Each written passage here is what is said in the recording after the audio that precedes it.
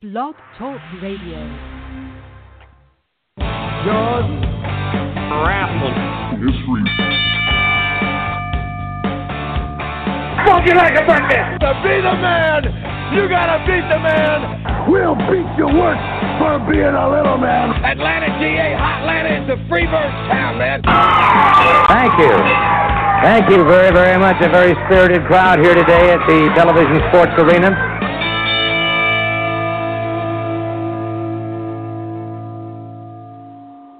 All right, welcome to the very first live version of GWHTV Talk on the GWH Network on Georgia Wrestling History. And normally the voice you would be hearing would be Kenny J, but this is Stoney, kind of a little bit at the helm. But luckily, I don't have to worry about handling it by myself because I got, as usual, Will Wheeler is also on the line. What's up? And I got Mikey Garrett. How's it going? He loves it when I call him Mikey. See? Mikey. But we also have hanging out with us. Check this out. And it's you know, we talked about this last week, and I said, hey, how interesting is the day before the 16th anniversary of 9/11, we have not only the Patriot himself, Del Wilkes, in the house. How you doing, Del? I'm doing great. How are you guys doing? Good. Oh man, we are doing awesome. Been spending the day watching football, and so here in a minute we are going to talk to Del. Del's got a lot to talk about, and I'm sure he's pretty excited. Being from South Carolina, he's pretty excited. We're going to talk about football. We're going to talk about music. We're going to talk about wrestling. We're going to talk about all kinds of stuff. But first, we are going to take care of the particulars. As you know, if you really want to check out good stuff, Georgia Wrestling History in the Southeast, that'd be Georgia, the Carolinas, Tennessee, Florida, Alabama, yada, yada, yada.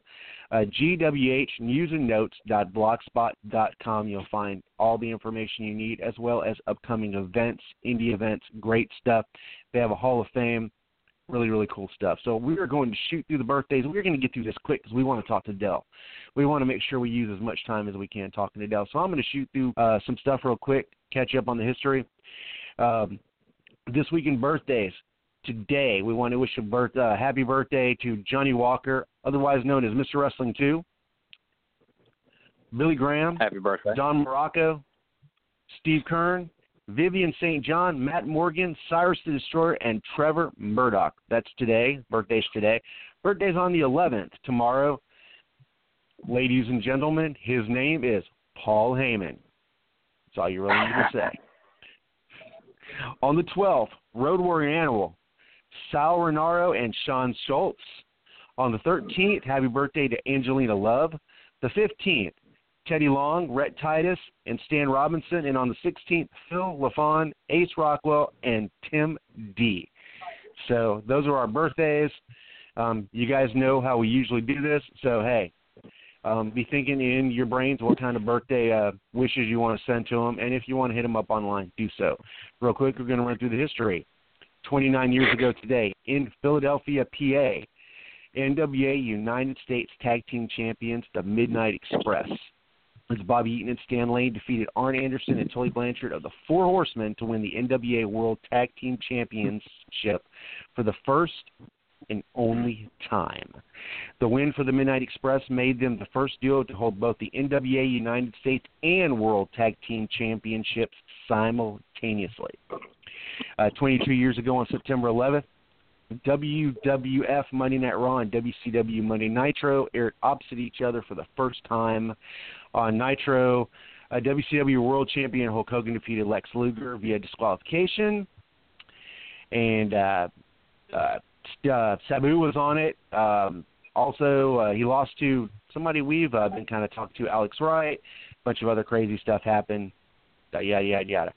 35 years ago on September 12th, Sergeant Slaughter and Don Cornodal are awarded the NWA World Tag Team Championship. And it was NWA spin is that they defeated Giant Bob and Antonio Inoki in a tournament. But, no, didn't happen that way. The real story, they wanted to get the belts on somebody after Ole Anderson and Stan Hansen split up. So That was like the quick fix.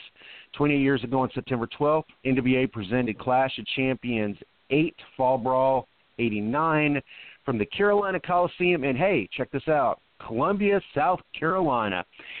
So the show, which did a solid 4.0 rating with 2.4 million home watching, is noted as Terry Funk putting a beating on somebody. Who was that? Ric Flair with a bag over the head. So everybody pretty much thought he was trying to kill old Rick there. So, and we all know by his recent fight with illness, you can't kill Ric Flair. It's just impossible. So 19 years ago on September 13th, WCW presented Fall Brawl War Games, Winston-Salem, North Carolina. The main event makes history on multiple levels. It's the last time the match is contested in a double cage. It's the last time War Games is contested on pay-per-view. And for the first time, pinfalls are allowed. And we got 3 more real quick. 19 years ago on September 14th on Nitro from Greenville, South Carolina, the Four Horsemen reformed exactly 1 year to the day. They were dismantled at the hands of the NWO. 20 years ago on September 15th on Nitro from Charlotte, North Carolina, Kurt Hennig defeated Mikey's favorite wrestler, Steve McMichael, to win the WCW United States Championship. And 21 years ago on September 16th on Nitro from Asheville, North Carolina, Sting turns his back on the WCW. And we know how all that went. And that is our histories and birthdays for this week. Whew. Whew, thought I'd never get through that. I'm going to turn this over to Mike because we have a special guest right here with us. Thank you, sir. Dale, they kind of handed it over to me because I talk you up a lot. I've kind of followed your career. I remember the Trooper days when you used to come to the ring handing out, I forget what you had out. It was badges, wasn't it? Wasn't it little police badges? It was, yeah. Little plastic badges. Okay. Right on. I remember that. I didn't have cable TV till I was 13 years old. I grew up in rural middle Georgia, so I didn't know about the big stuff up north and WWF and all that till later on. So I watched you wrestle very early on. But first thing I wanted to ask you, because I don't hear too many people ask, but I know you've used your body from probably junior high till the day you wrestled your last match as your main source of income. How you feeling these days, man? How's the body treating you? How's life? Is it a day-to-day thing? Is it a good days, bad days? How you feeling? Well, it is. It's exactly a good day, bad day thing. Here the last couple of weeks, there really haven't been many good days. Internally, I'm in good health, but it's just the joints. I've had 15 surgeries, and I struggle. Most days I struggle, especially with knees, and I've had both wrists operated on and fused, and a lot of arthritic problems there. But I'm alive, other than having trouble walking and painfully walking around. I'm very fortunate and very blessed. So I'll live with what I've done to my body. If I had to do it over again, I'd do it the exact same way. That's right. I kind of figured you would. I've seen the pictures. We kind of go back and forth on social media from time to time. I think we've talked in messages and on comments and other stuff. Well, I've seen you got a granddaughter decked out in Gamecock stuff. So just seeing that and seeing where you're at in your life from observing, I don't think you'd change a thing. So how's the family? How's everybody going? It looks like you spent a little time with them lately. I do. I'm very blessed. I've got 3 adult children. My oldest son, he and his girlfriend have a 6-month-old daughter. That's my youngest granddaughter. And briefly, I'll tell you how bad they're eat up with Gamecock Athletics. Her name is Garnet Wilkes. If it was going to be a boy, they were going to name it Bryce Wilkes after Williams-Brice Stadium where the Gamecocks play. And then my daughter and her husband, blessed us with what is now my 18-month-old granddaughter. They're big Gamecock fans, and that was probably the one you saw decked out in her Gamecock outfit last week. And my youngest son, Alex, we're extremely proud of him. He's serving his country. He's based at Fort Hood. He's in the Army, and Alex is not married or dating anyone, but maybe down the road he will be, and we'll get a grandchild from him. But we're very fortunate, very blessed, 2 grandchildren, and every Sunday I get to spend the day with my daughter and my granddaughter, my oldest granddaughter. And so we've been with them today. Matter of fact, I just took them back home and dropped them off. So we're doing good, man. Things couldn't be any better. That sounds good. That sounds good, and we appreciate your son's service for sure. And that means that your mom is a great grandma. She's still taking that very good.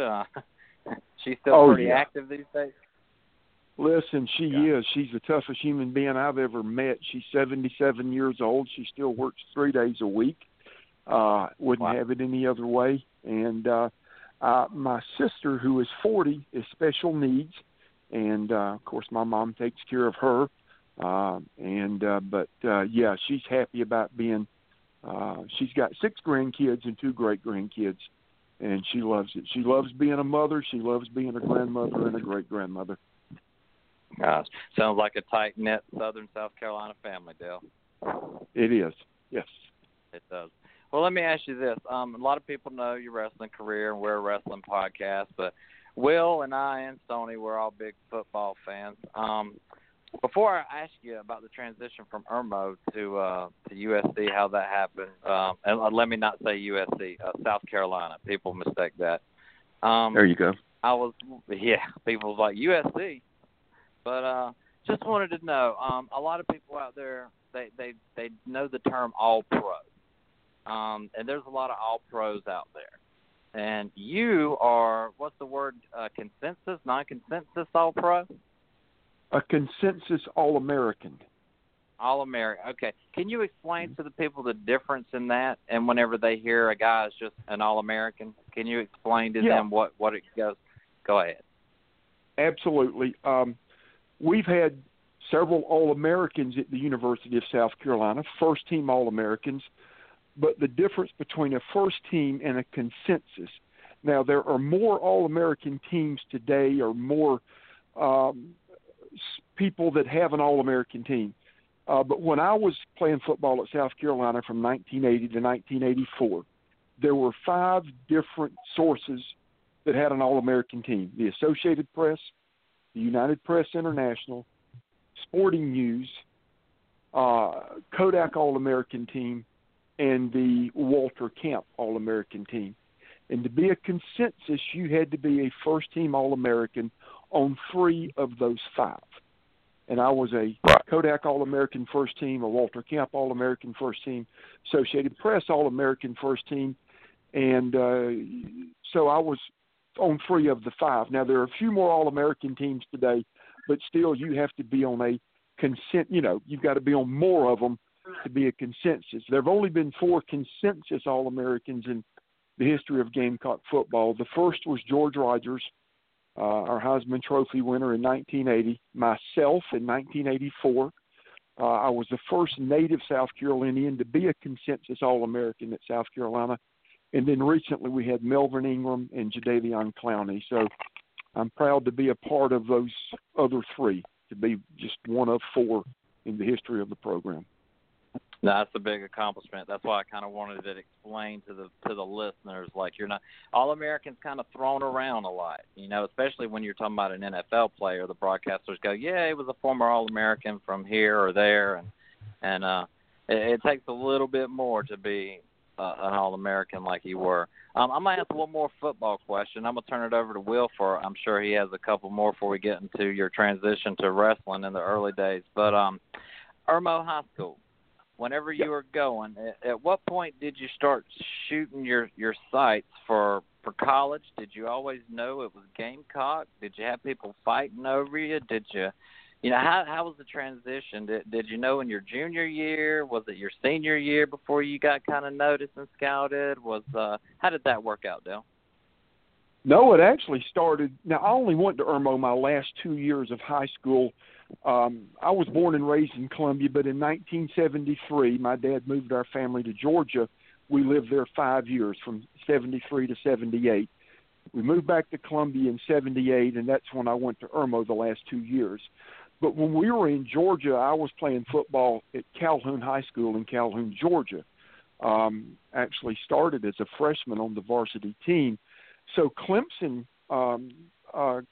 started contacting me when I was a freshman and, thought that I had the potential to play for them down the road. So I'd been recruited since I was a freshman in high school. Carolina came on board my junior year, and I had scholarship offers from most of the major schools in the South. But for me, being a South Carolina native, it was going to be Carolina or Clemson. Grew up a Gamecock fan, Gamecock family, but I had verbally committed to go to Clemson. Danny Ford was the head coach there, and I'm still good friends with Coach Ford, and I thought the world of him. And I gave a verbal commitment to go to Clemson. But by the time signing day came around, I had changed my mind and signed with the University of South Carolina and never regretted it. It was 4 of the best years of my life. Sounds like a good choice. Well, I'm gonna let Will hop in here. He's our resident football guy, so I'm gonna let him get in a couple of questions, and then maybe he can lead you into your into how you went from the football to the wrestling. Will, you there? I'm right there, brother. All right. I'm going to let Will drill you a little bit, Dale, and we'll get back. Morning, Dale. Hey, man, how you doing? I'm good. One thing about you, since you played at Carolina from 80 to 84, I worked we had an arena football team called the Augusta Stallions, and during the 2001 season, I actually had the privilege of working with 2 of your former teammates at South Carolina, and Dave Poinsett and Mike Holt. What were they like? Good guy. Awesome.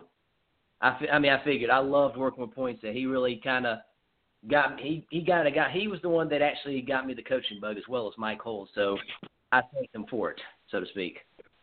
Well, when I was a senior, Poinsett backed me up. In '84, my senior year, he was the guy that played behind me. Now, he didn't play a lot that year. I think in the 12 games that we played that year, I think I took every snap in probably 10 of those. So he didn't get to play a lot. But in '85, the year after I left, he became the starting right guard. And he's a fun guy. He's crazy. He's goofy. He's a lot of fun. Mike, and I'm still good friends with both of those guys today. I'm in contact with Mike a lot more than I am with Poinsett. Mike was an unbelievable football player. I think he's greatly underrated at South Carolina. I would take him over any quarterback that's ever played here. He had a cannon for an arm and was as good a scrambler as anybody I've ever seen. And just a fabulous football player, and had a very good, lengthy arena football career, and is now an associate athletic director at Newberry College in Newberry, South Carolina. And I've tried to drum my athletes to Newberry, trying to see if Holt could put in a good word for him or something, but no avail. He could definitely look at the air. I'll just have to keep badgering him, though. I don't know if I've got anybody. There you go. But I can keep that. Keep on him. Okay, and also, too, when you were in the I know I'd seen on Twitter the other day how you had your NFL paycheck from the Falcons. So, and what year were you with the Falcons? I signed with Tampa Bay out of South Carolina. I signed with the Bucks in '85, and then I was traded to the Falcons in '86, and then the Falcons released me prior to the start of the '86 season. So '85, '86 was my brief NFL career. Things have changed. When I signed with the Bucks in 1985, my signing bonus was $5,000. Wow. Yeah. That's unbelievable compared to the money today. Yes, it is. And after you had gotten released by the Falcons, what had you done work-wise, career-wise, and when did the wrestling bug hit? Well, I grew up a wrestling fan. Outside of Gamecock athletics and especially Gamecock football, the thing that I loved the most and followed was pro wrestling. So Gamecock sports, Gamecock football, and pro wrestling just dominated my thought process. And I went to my first show, live show in Columbia at the Township Auditorium in 1971, and but it wasn't until I was in college that I really started seriously considering going into pro wrestling as a career. A buddy of mine that attended and graduated from the Citadel, the military school in Charleston, we talked about going into wrestling, and I decided that whenever football ended for me, that I would then pursue a career in pro wrestling. So once the Falcons released me, I came back to Columbia and got a regular job in sales for an industrial supply company. I went to job sites and called on contractors, mechanical contractors, construction companies, and things like that. And but I also at night was going to the Fabulous Moolah School here in Columbia and training at night to try to get my wrestling career started. And I think I was in her school maybe about 6 months, and I quit my full-time job and then devoted more of my time to wrestling. It was sporadic. Your bookings were sporadic. You might get booked 15 times 1 month, 20 times 1 month. The next month it might be, 10, 7, 8 times. So I worked as a bouncer while I was in the infancy, the very beginning of my wrestling career, just to help, subsidize my income. And I will say one thing about you, Dale. If I was at a club, I would not have messed with you, man. I'm going to say that right now. I would not mess with you. Well, a lot of people were different. A lot of them tried and challenged, and I tell you, I worked in a very, very popular club when I was here in Columbia, and we had an awful lot of incidents, an awful lot of fights and skirmishes, but not everybody felt the same way you did, and so there were a lot of occasions to prove them wrong. Awesome. I mean, just the fact that you had got trained by Moolah, that in itself was awesome. I mean, just what she brings to what she brought to pro wrestling is unreal. I mean, most people they see Moolah as the champion for 30 years, but they don't realize the value she had as a trainer. I'm glad you brought that up, Dale. So without further ado, I appreciate your time on the football team, and if I hear from Mike, I'm going to tell him you said hello. They'll be shocked. And also, too, my AD at Lakeside, Jody Hilly, he was a big Gamecock fan, and he was especially a big Dale Wilkes fan. So when I see him next time, I'm going to tell him you said hi. Well, tell him I said hello. You bet. All right, Mike. Dale, when you say people didn't feel the same way, I can only believe that they saw you, and over the course of the night and consuming more alcohol, they would be, you know what, I think I can take this guy. Is that kind of how that happened? It was, I'm not the first person to say this, but alcohol will make a brave man out of you. And now it doesn't make you a better man, but it'll make you a lot braver, and it'll get you in some messes that you probably didn't want to get into. It will. It definitely will. I've been in that line of work for quite a while in the clubs and stuff as a concert promoter, and oh Lord, gosh, we could all say stories about that. So first of all, I just want to say I think Moolah should have a statue in Columbia for holding the belt for 30 years, training and all that stuff. I think she should have a gold bronze statue downtown.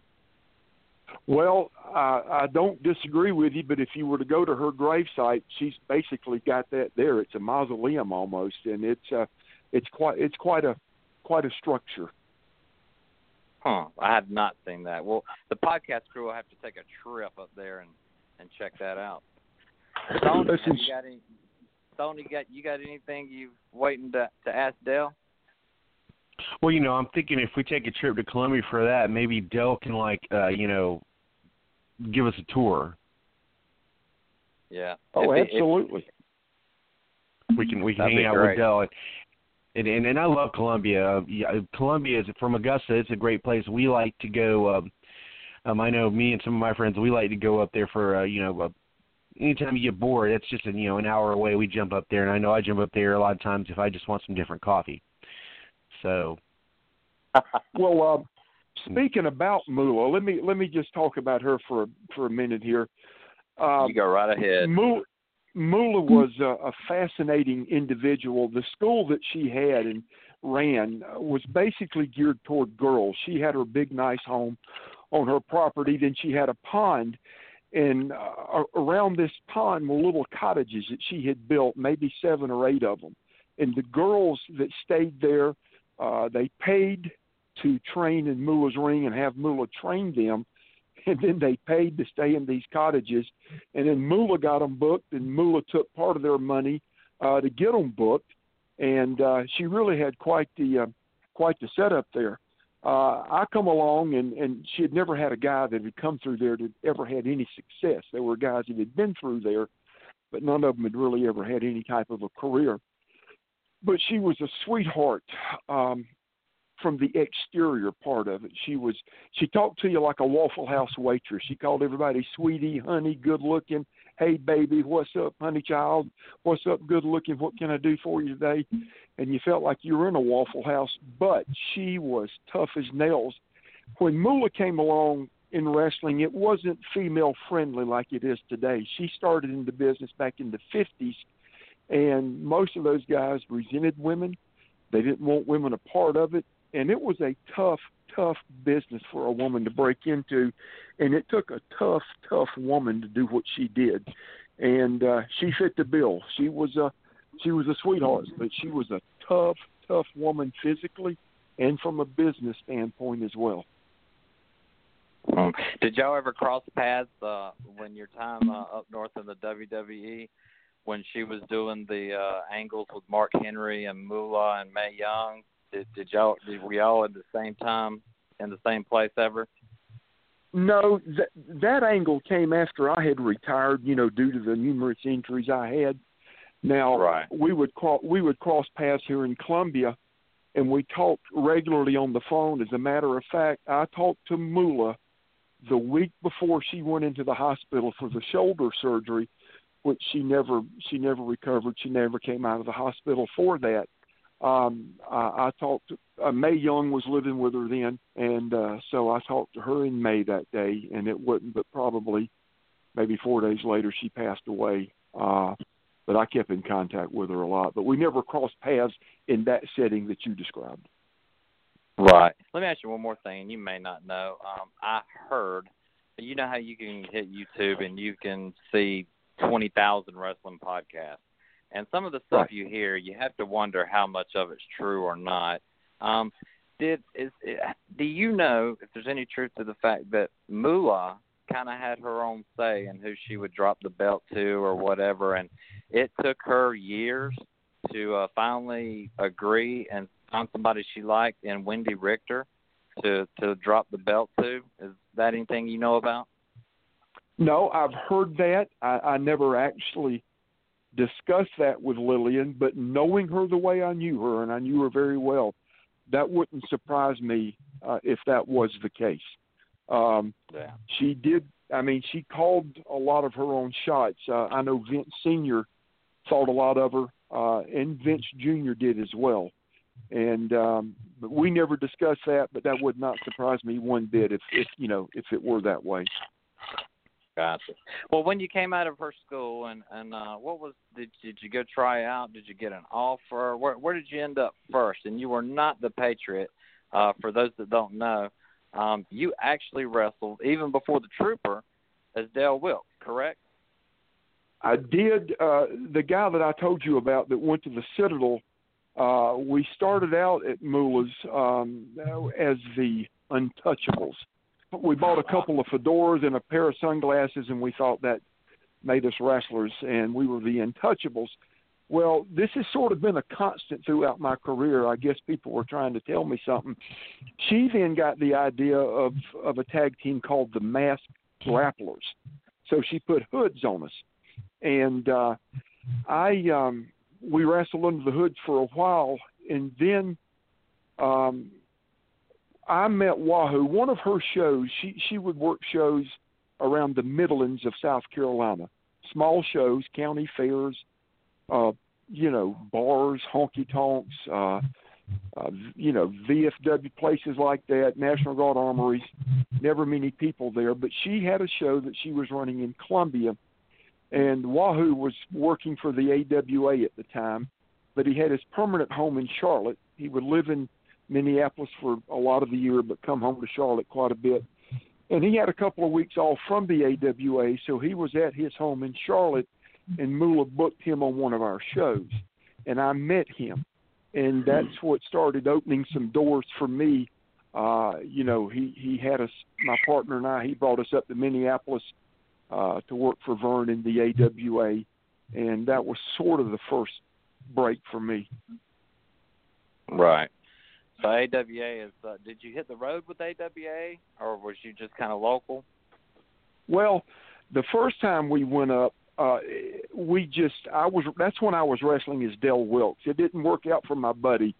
They just told him they didn't think that he really had a future in the business. So they sent him back home to Columbia. But the AWA at the time, really the only thing it had going for it was TV. They had the ESPN deal Monday through Friday, 4 to 5 o'clock. And they run some spot shows. They didn't do a lot. They didn't run a lot. They were really on life support. They were struggling to keep the doors open at that time. And so I came back to Columbia, took a few months off. They took a few months off, and then when they brought me back up, that's when I then started working as the trooper. Gotcha.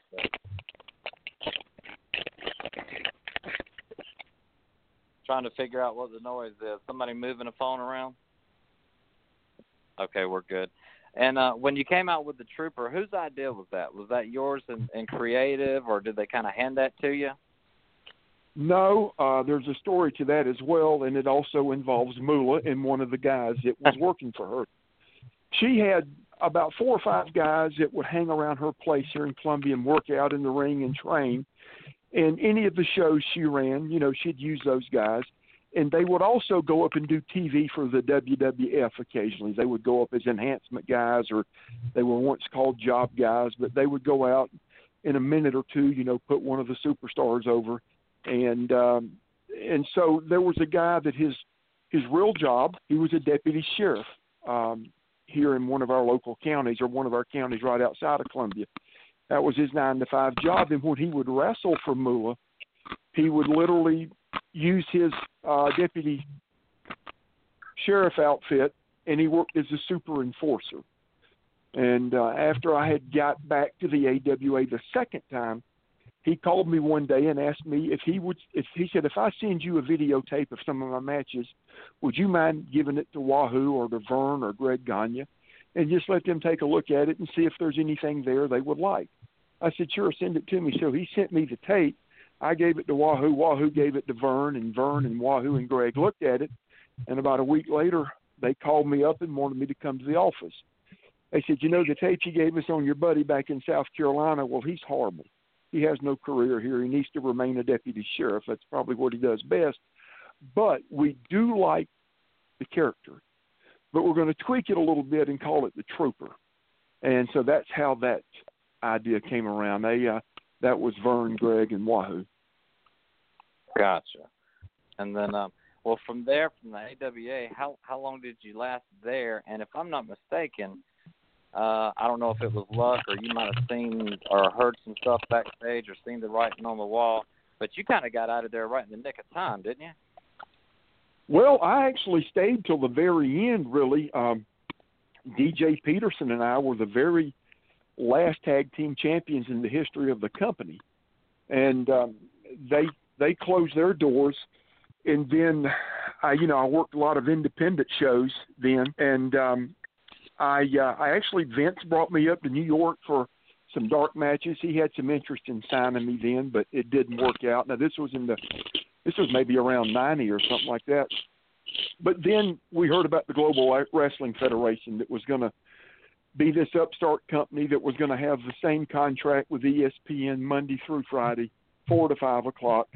And once that company got established and everything was set up, they FedExed me a plane ticket to fly to Dallas for the very first global TV taping ever. So I packed my trooper gear and off to Dallas I went. And we all stayed at the same hotel. And so about 4 hours before we were to go over to the building, the Sportatorium, and start taping for this upstart company, the Global Wrestling Federation, I got a call from Bill Eadie. And Bill said, I need you to come over to my room. I got Joe Pedicino in here with me and Bonnie Blackstone, and we want to talk to you about something. So I walked over to Bill's room, and that's when they then presented me with this Patriot character idea. Bonnie opened up an old grocery bag, one of them brown paper grocery bags. She opened it up and unfolded it and pulled out the tights, the trunks, the mask, and they just laid this thing out to me and what they wanted to do with it, and they wanted me to be the guy to do it. And I said, yep, and that changed my career drastically. And the Patriot was born that day. That day, absolutely. And their idea was, this was, I think, 91 when we were involved in Desert Storm, and Iraq had gone into Kuwait and occupied Kuwait, and President Bush sent our military in to liberate Kuwait and drive Iraq out. And patriotism was at a very high level, a fever pitch level. And wrestling's always done a good job of taking advantage of things like that. So that gave them the idea for a patriotic character. And they wanted me to be the guy to do it. And that night when I walked down the aisle in the Sportatorium, nobody had ever seen that character before. And that place erupted. It had, I don't think it had anything to do with me. I just think it had everything to do with the political climate in the country at that time. And I could tell by the response we got the first night that we were on to something good. And you know what? They always say whenever your character or your gimmick or your shtick or whatever the boys in the back want to call it, whatever your character is, when it closely resembles your personality, it works better. And Dale, you are truly a patriotic guy. So well, I can see that. I appreciate that. I could see that working out. No, anybody that knows you could never say, "Oh, that guy doesn't care" or anything like that. But I got one more question. I'm gonna turn it over to Stoney and let them ask some questions because I feel like I'm hogging it up. But when you were up north in the WWF at the end of the career, right before you left, you had the feud with the Bret Hart thing, Canada versus USA, and that got big. That was really, really kind of big. But then all of a sudden it kind of just died and didn't go anywhere. Was there a reason for that? You weren't actually hurt at the time. I was. I've heard talk. Oh, okay. The only person I've ever heard really talk about it was Jim Cornette, and it kind of didn't set well with him. I was just wondering your take on it. No, I was very seriously hurt. I was hurt when I arrived in the WWF. I hid it from Vince.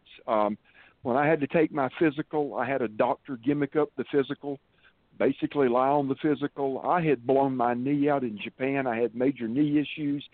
I had ripped my tricep tendon off my bone twice. And I was going to say twice. I'd already... Yeah, so I when I got there, I had a tricep that wasn't even attached to a bone. I had a knee that was blown out, and I've since had 8 surgeries on that knee, 2 replacements on that knee. So I never got hurt in the WWF. I was damaged goods when I got there, and I just couldn't. It wasn't because of anything other than my body could not continue to go. Right. Well, you had been banging it around from the gridiron to the squared circle. I'm sure even at Moolah's camp you were taking pretty significant bumps. I said I have one more question. Here's my last one. I'm going to turn it over. When Kurt Angle come out the Monday after WrestleMania as the GM and you got to hear your music again and realized you'd probably hear it every week for quite a while, how did you feel about that? Oh, it's good to hear the music. And, listen, they gave me that music. It wasn't mine. They gave it to me. It was their idea. And it's the same way Kurt got it. And so it's I never had a problem with it. It's good to hear it, and glad that he could incorporate it into, to who he is and what he does. Gotcha. All right, well, I'm going to turn it over to Stoney, who hadn't got a chance to really talk much, and then maybe we'll have some more stuff. But, Stoney, you there? Oh, yeah, I'm here. And, anybody that knows me knows that in addition to Mike, we're kind of like the music guys here. And so I kind of like to kind of, a lot of times you go on these podcasts and everybody asks the same questions. And, he was just talking about your promo music. I was kind of curious talking to Mike earlier. if that had been your decision, do you have maybe a song or a type of song that you might have felt was more suited towards the character of the Patriot? You know, I really never thought about that. What they did was they came up with several different songs that they played for me and to let me listen to. And they said, you know, give us a couple of your favorites. And I'd never heard any of them. It was things that, you know, they had designed and created, I guess. And that was one of the two that I picked. I just liked the music. I liked the rhythm of it and just the way it was. So, you know, I never really thought about that. Would I choose anything else? Was there a song that I would have, you know, picked? I mean, I guess it's easy to say Born in the USA or something like that, but I've really never given it much thought. Cool. I was another thing I was curious about is when we were getting ready for this, also being the music guy, going on YouTube, hearing other Patriot intros pre-WWF, and I kind of always, me personally, I've always preferred kind of like the old school WCW kind of like 80s, 90s. What do they call kind of like the inspirational stuff? Was there ever any talk of possibly pulling some of that out, or maybe using something that you were familiar with? People were familiar with you before WWF as your music for that. No, not really. When I was in Japan, they did basically the same thing that every other company did. They laid out some different tracks for me, and what do you think of this? What do you think of that? Well, that stinks. I wouldn't want to use that, but I like that. That's a possibility. So that was done that way at every stop along the way. And I don't even remember what they used in WCW. I don't have a clue. I remember what we used in Japan, but I don't remember what we used in WCW. Now, I'm a big music buff. Oh, there you go. What's that? Well, you know, then that, you know, maybe that would be a good chance. Maybe we'll take a little kind of like side route, maybe, because, you know, like I said, a lot of times these podcasts will ask you the same questions. So, being a music buff, okay, forget about the wrestling. What does Del Wilkes listen to when he's just chilling then? I like a lot of things. I have a pretty wide, broad thing there of music, spectrum of music. I like classic rock. I like music, from the 60s, 70s, 80s. I like classic country music, and I love old Southern gospel music. But I guess my favorite would be the classic country. And when I say that, I think a lot of people think of Haggard and Jones and Willie and Waylon and Cash. And I like all those guys, but I'm a big Ernest Tubb fan. I'm a big Webb Pierce fan. Hank Snow guy. I love that stuff. I love it. And as a matter of fact, today I was listening to a lot of Webb Pierce. And I love those older guys. I like Hank Williams, Jr. and Senior. So I love classic country music and classic rock, but I guess my favorite would be classic country. I love the stuff that the Gaithers do with old traditional Southern gospel music. I love to listen to a lot of that as well. Well, I can imagine growing up in the South. I know when I was growing up, a lot of speaking of like the Southern gospel, a lot of our things would be, in addition to, of course, watching wrestling on TV, we would watch the quartets on Sunday mornings, the old gospel quartets back in the 70s. I mean, I'm sure they go back to the 60s and in the 80s. Matter of fact, at our church, we're blessed to have the traveling Bird family at our church on Sunday mornings, and we always get to hear these great stories. So I would have to figure in Augusta, Georgia, if we were watching things like the Parade of Quartets, I would have to imagine that as close as Columbia, you guys had those on Sunday mornings as well. We did. I love that. I love that Southern gospel quartet music. I like the Goodmans and the Inspirations and things like that. But now, to top it all off, though, and I am an absolutely mark for anything Elvis. I love Elvis gospel music. Yeah, I'm a big Elvis mark. Love his music. Man, it's kind of funny. This is like falling into my weekend. We went and saw the musical 56 last night at the old Imperial Theater, based on the year 1956, the year that Elvis broke. So, and of course, when you sit there and talk to the people, a lot of the people that were older people that remember when Elvis broke.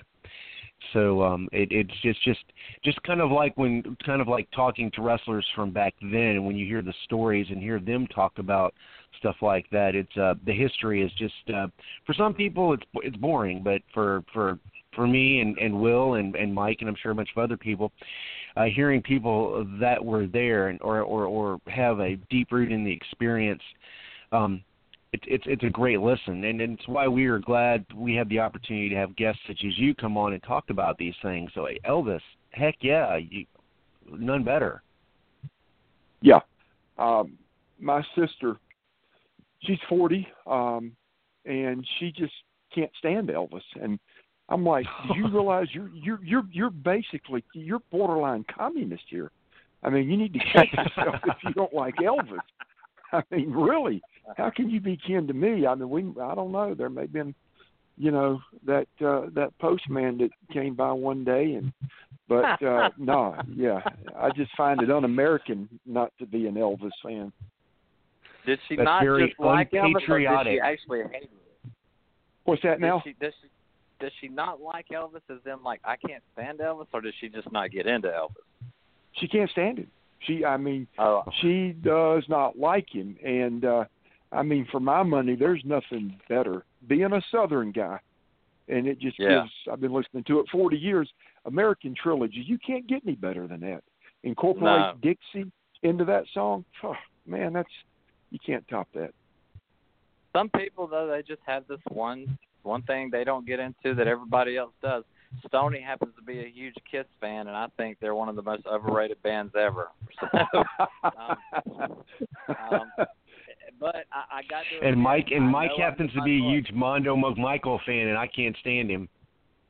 No, I'm not. No, that's an ongoing joke, Dale. If you listen to the show, you know my disdain for Steve McMichaels and what he brought to wrestling. I don't like to bash anybody, but that guy in the ring, he did not impress me, and on the mic commentating, he did not impress me. Well, I'm going to fall into your camp on that. As a football player, I loved watching him play. A tough, bad dude. But I thought he was the drizzling runs as a wrestler. Yeah. Well, thank gosh. That's nice. With him being a football guy, I thought I might be saying something really, really bad to Dale Wilkes. No, I was no fan of him in the wrestling business either. But totally different, just mad respect for him on the football field. Yeah. Oh, there you go. And it's okay. Well, Dale, tell us, though, who would you say were maybe your favorite or some of your favorite in-ring performers that were originally football players? Well, there's probably, I like Ron Simmons. Ron is truly one of the greatest defensive linemen that ever played football. Ron Simmons he was phenomenal as a football player. I like Ron as a person. I like him in the ring. Stan Hansen, a good football player at West Texas, good in the ring. Terry Funk, same thing. It just seems to be something about football players. I think they have a toughness about them that a lot of the guys don't. Listen, you don't have to be a tough guy to be in the world of pro wrestling. It's a work, okay? So you're not out there involved in a shoot, outcome. It's a work. It's entertainment. But there are some guys that truly, are just, they have nothing about them from an intestinal fortitude standpoint, from a toughness standpoint. But every guy that ever played football with that I work with, and also Wahoo. I mean, how could I overlook Wahoo? But they were genuinely tough. That's something that football does to you, that it ingrains in you a mental and a physical toughness that, a lot of these guys that don't have, that never were involved in that sport. Now, you don't have to have been a good football player to be a great wrestler. I get that. But the tougher guys were the football players, come from football backgrounds. Yeah, I think Mike's favorite ex-football player that went on to wrestle professionally was Goldberg. Yeah, well, there's. I don't know if that's you're serious about that, but I don't know what kind of career Goldberg had as a football player. I'm not really sure. I guess my favorite would be Wahoo, my overall favorite. Yeah, Dale. Whenever you're an ex-football player and you come in as a big superstar like Goldberg, I just expect your cardio and stamina to allow you to go over 6 minutes in the ring. That's just me. Well, I don't mind making a comment on that. I don't think it had anything to do, and I may be wrong. I'm not sure it had anything to do with. I don't think it had anything to do with cardio and stamina. I think it was all about ability. Yes, and no doubt he was a football player. He's got everything to prove that he was a football player, but he doesn't move like a football player. He was rigid and stiff-looking to me. Now, the guy was over like $10 million. I get that. But just to watch the guy move around, he just did not have that athletic movement about him that, lent itself to wow, he must have been a good football player. I just thought he was rigid, stiff, and didn't move well. Yeah, I don't know why Stoney's banging on me today. And in a minute, I'm gonna tell you about his Brock Lesnar poster in his bedroom. But. What I find funny is we are talking about football, but we have the coach hasn't even said anything. Come on, Will, you got to have some questions or something to say here about football, dude. Actually, I do, Dale. I appreciate you liking my fitness posts on Facebook, Dale, and Twitter. Appreciate that. But yes. I'm curious to know, when you played, today's football is emphasizing with weight training. When you played at South Carolina, how big was weight training in preparation for the season and during the season? And what were your highest bench, squat, and deadlifts when you were playing? Well, weightlifting was a big deal when I was at Carolina. Keith Kephart was our strength and conditioning coach, and he was president of the Strength and Conditioning Coaches Association. He was one of the more, him and Boyd Epley, that was at Nebraska at the time, were really two of the pioneers in weight training for college football players. So it was a big deal for us, and a lot of emphasis was placed on it. We did deadlifts. We didn't do heavy deadlifts. I had my best bench was, and this is free weights. This is not a machine. This is sliding 45-pound ringers on the end of a 35-pound bar. My best bench was 505. My best squat was 705. 505. Wow. Now, and there was somebody else I left out. And, when you've been in the business a long time, like I've been around it, sometimes you forget guys. I'm going to tell you somebody that to me was more impressive than Wahoo from a football, weightlifting, wrestling standpoint. And he was the best friend I ever had in the wrestling business, and that was Doug Furness. Doug played football at Tennessee, and Doug is legitimately one of the greatest power lifters that ever lived. He was the first power lifter to ever total over 2,600 in a meet. And at the time, he had done it twice. He was the only guy to ever do it twice. And Doug and I, when I worked in Japan the 6 years that I worked there, Doug and I were together day and night. We were like joined at the hip. We were best friends. And so I thought I was a good weightlifter and considered myself a good weightlifter. Form, technique, strength, the amount of weight I could lift. But Doug he was a different beast altogether. Doug had a 985 squat. He had a 605 bench, and he had an 8-something deadlift, maybe close to 900 deadlift. Doug was a freak, and maybe the best athlete I've ever been around as well, too. So Doug Furness was impressive.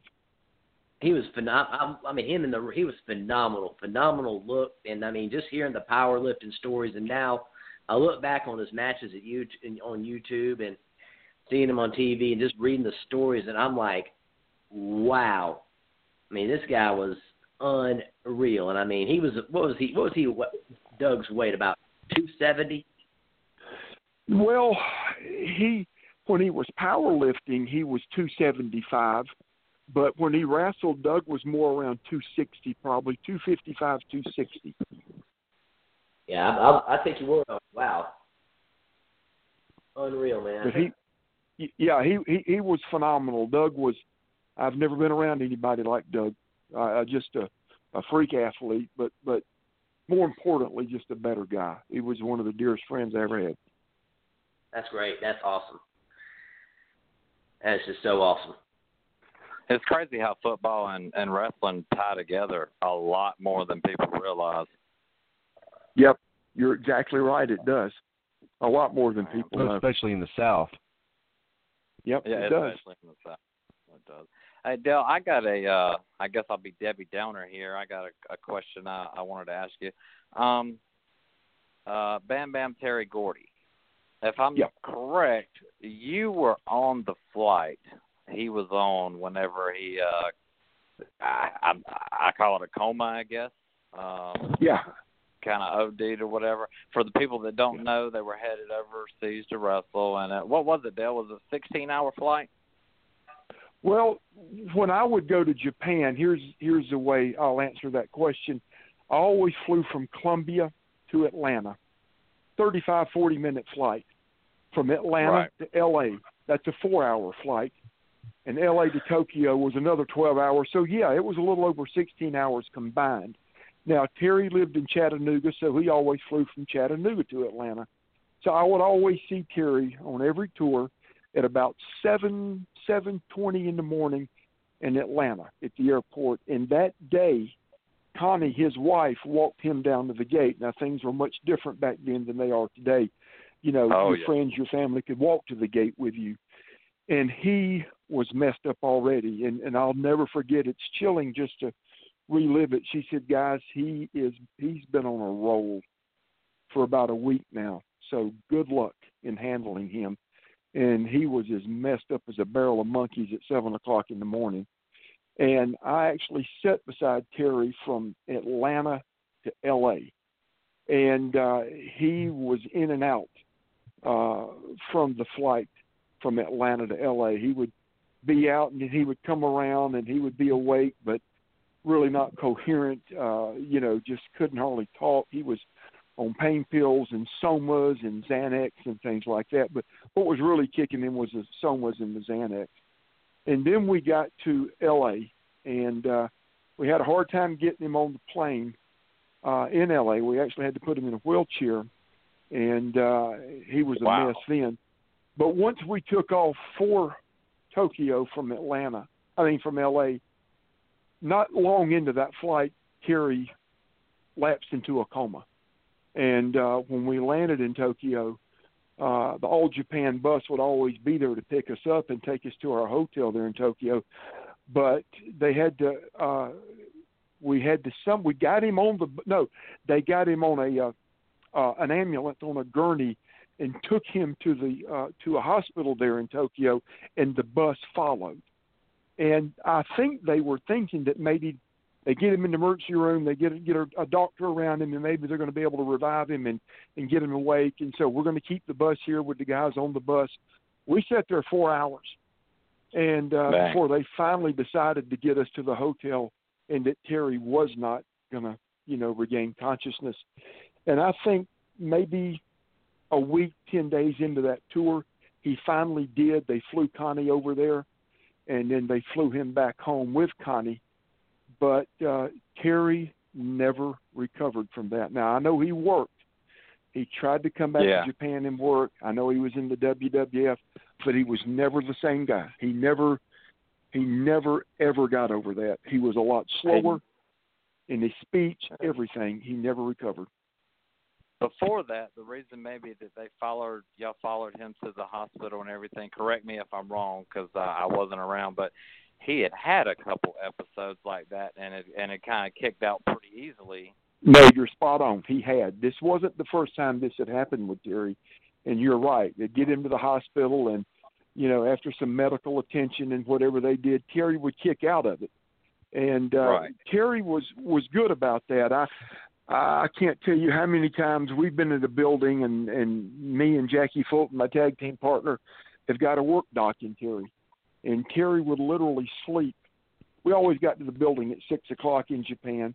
I mean, at 4 o'clock for 6 o'clock shows, 3:30 or 4. And we had 6 o'clock bell time. And there have been numerous times that you wouldn't think Terry was going to wake up to be able to go over this thing and to be able to put a finish together. But somehow he would always wake up and get a couple of Percocets down his throat, which would sort of revive him, get a couple of coffees in him.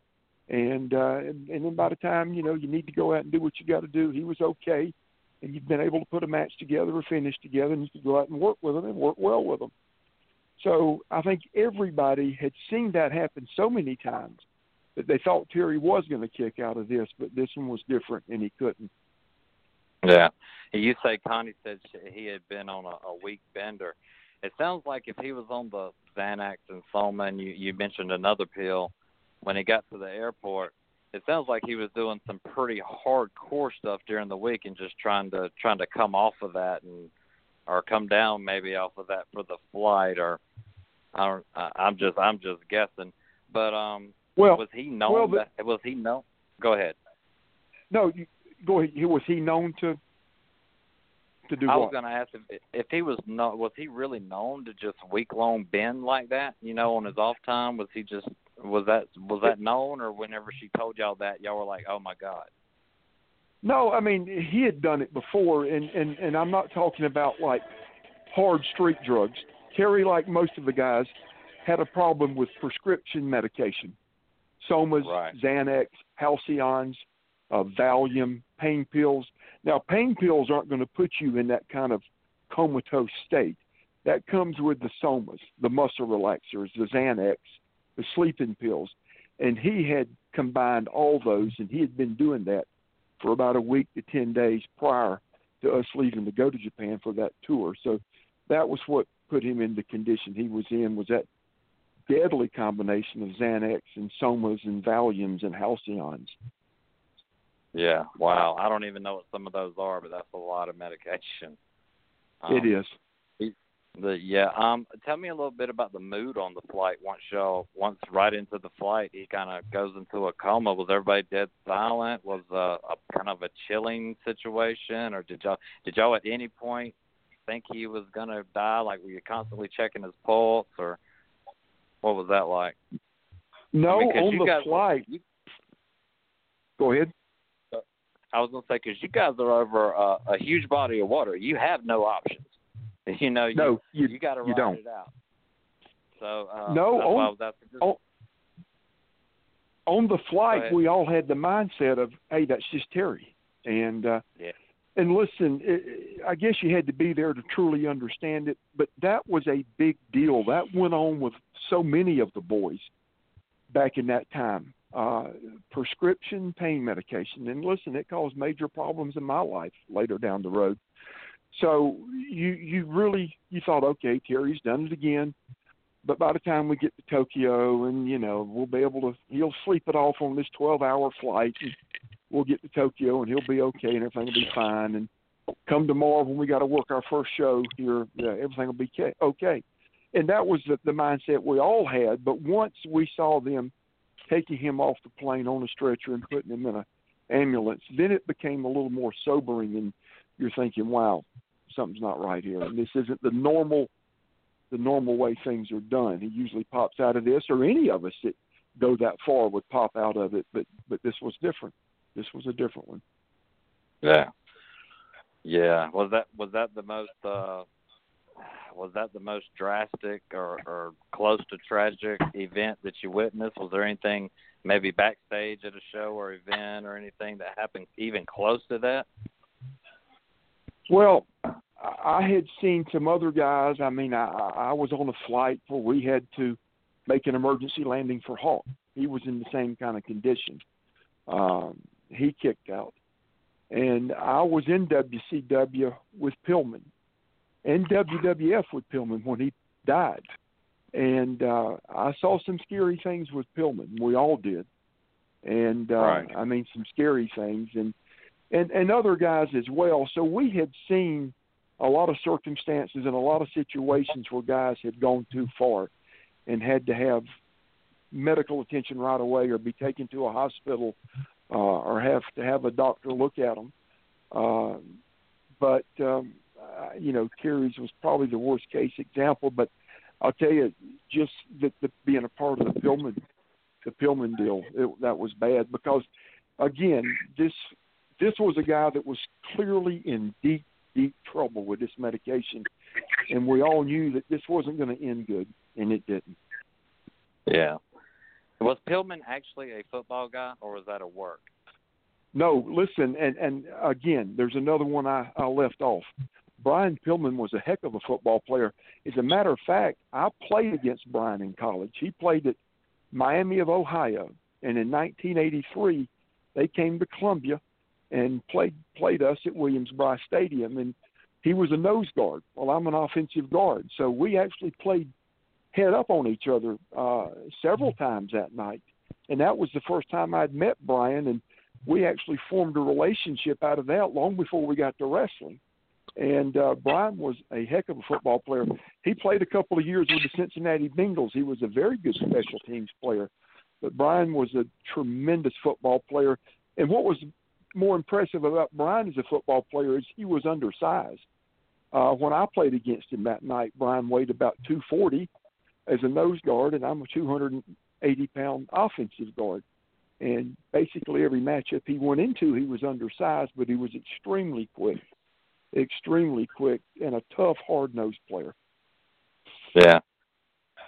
Yeah, I actually never knew if that was a work or he just wore the bingo-looking tights to tie in or not. I had no idea. Never checked into No, it. that's a shoot. That's a real deal. Gotcha. Yeah, shame about him passing as well. Whenever the Japan stuff come around, when you guys went over there, how bad was the travel compared to here when you travel here in America for AWA and WWE and stuff like that? It was a world of different. It was just totally different. We used every form of transportation possible when I was in Japan. Of course, we would fly over, but we had a big, nice luxury coach bus that they had the Americans, and the Japanese had two of them since there were more Japanese guys than there were gaijins or American guys. But we would fly in Japan from town to town sometimes. We took the bullet train on a number of occasions. And then we've even taken ferries. We would go once a year way up north to Sapporo and Hokkaido, way up north, getting near Russia. And I've been on a ferry ride for 10 hours on numerous occasions. And so it was a much harder schedule traveling there than it was here. And it was also just tougher all the way around. It was, especially working for Baba like I did, it was just a much more physical style of wrestling. Our TV show was an hour every Sunday. There was not one interview. There was not one promo. Every match had a clean finish. There were no valets. There were no managers. There were no run-ins. There were no double DQs. There were no countouts. Nothing like that. Every match had a clean 1-2-3 finish. And we didn't draw fans in based on promos. We didn't do them. Any other hype. We sold tickets and put butts in seats based on the quality of match that we presented every night. And it's still the highlight of my career. Even more than WWF, WCW is Japan. That was the best part of my career, was working in Japan. I was going to ask you that at the end, so that's good. But no, they do over there. That's something me, Tony, and Will have discussed on the show is they just appreciate good in-ring ability. They appreciate a good match. They don't care about any of the drama and soap opera stuff. No, they do not. And let me tell you, I was fortunate to work with great Americans over there, but in my opinion, if you've got a top 5 list of the greatest workers that have ever lived, if that top 5 does not include Kabashi and Masawa, then it ain't a top 5. Those were 2 of the greatest in-the-ring workers that have ever put on a pair of boots. Gotcha. Well, I'm gonna let Tony and Will ask a few more questions, but if you had to pick some wrestlers today that impressed you, I don't know if you even watched the product now, but anybody out there doing their thing today that kind of you like, or you like the way they go about their business, or you like their career, respect them. Anybody out there you want to brag on? Well, I don't watch a lot of the product. I don't care if it's Ring of Honor or New Japan or who. It's just hard to watch, and it's hard to follow WWE. But I have always, and I realize that he's had to work on personality, but I've been a Roman Reigns fan from day one. Just the physical appearance, physical ability, the way he moves in a ring, the way he looks, his athleticism. And I hear all the criticism that he gets, that he has no personality, but I think that's starting to develop. But I've always been a fan of his stuff in the ring and just his look. Yeah, I would agree with that. I think Roman's a pretty solid guy, and AJ Styles, I think they're pretty 2 solid guys in wrestling right now. But AJ, of course, has been to Japan and wrestled for forever. But before I hop go ahead. And I like AJ as well. Go ahead. Before I hog it up, I'm going to let Sony and Will get back in here. But I did want to mention that you are going to be in Fort Wayne, Indiana on November 11th for the Heroes and Legends 9. That's correct? That is correct, yes. Okay. And then me and Stoney may see you. More than likely we'll see you. November 25th at WrestleCade up in Winston-Salem, North Carolina. And hopefully our buddy Ric Flair will be well enough to be there, and you'll get to see him too. I hope so. I saw Rick at last year's WrestleCade. I think this will be probably the 5th WrestleCade that I've done. I always enjoy WrestleCade. It's a great event. Tracy Myers does a phenomenal job with this, and George South helps him a lot. So it's always good to work with those 2 guys and then see the other guys as well that we see there every year. And I'm like you. I hope Rick's there. I really do. Yeah, I really do too. Well, Stoney, I'm going to kick it to you and then let you kick it to Will and stop hogging up the stuff. But, Dale, I'll hit you right before we end it. But I'm a huge fan, as you can tell, Dale, and know a lot about you, and I've learned a lot more talking to you. And hope everything's good. We both live pretty close together, so I'm glad this storm kind of made a westward turn away from us. Yep. Poor Ron Fuller, Will Wheeler's hero. Poor Ron Fuller kind of left Florida for the storm and ended up in Alabama, and now it seems to be following him to Alabama. So wherever he's at, he always listens to the podcast. Ron, I hope you're safe. I'm sure Will does as well. And Tony, take it away, buddy. All right. Well, we were just talking about Fan Fest, and what we're going to do is we are going to talk about something. If you want to know more about Dell, something really, really cool that he's been really that fans have been able to really get into the last year or so, and I'm sure if you go see him at FanFest, these will be available as well on his website. And check this out. I am going to shoot a little bit of clip right here. It's the audio for the promo video, and you can check the promo video on the Del Wilkes site. It's DellThePatriotWilkes.com. But I'm gonna blast we usually do a commercial break halfway through the show, but what I'm gonna do is I'm gonna blast this instead, because if you're listening, you know already how to get to the GWH website, and then afterwards we are going to talk to Del about this particular piece that I'm going to play for you, and we are going to shoot a number for anybody that wants to call in to talk to Del. So check this out. We will be back right in a second. I never dreamed I would live such an amazing life, Coming from a small town in South Carolina, playing 4 years at the University of South Carolina was the thrill of my life. A Cinderella college football team of 1984, they've won 8 straight. Coming from behind with a 25 fourth quarter outburst last week. Being a Gamecock and becoming an All-American is something that I take great pride in. Celebration time! Carolina has defeated Notre Dame! Who knew when football ended that my journey would continue when I put on a mask? There he is, the Patriot, a mammoth individual wearing the red, white, blue, and what a gorgeous outfit! Wrestling became my life as I traveled the globe representing the red, white, and blue. The Patriot rising to the skies! But along my path, things got out of control, and my life was on the wrong path. This is the story of me, Dale Wilkes, my dreams, my success, my failures, and my redemption. This is my life behind the mask.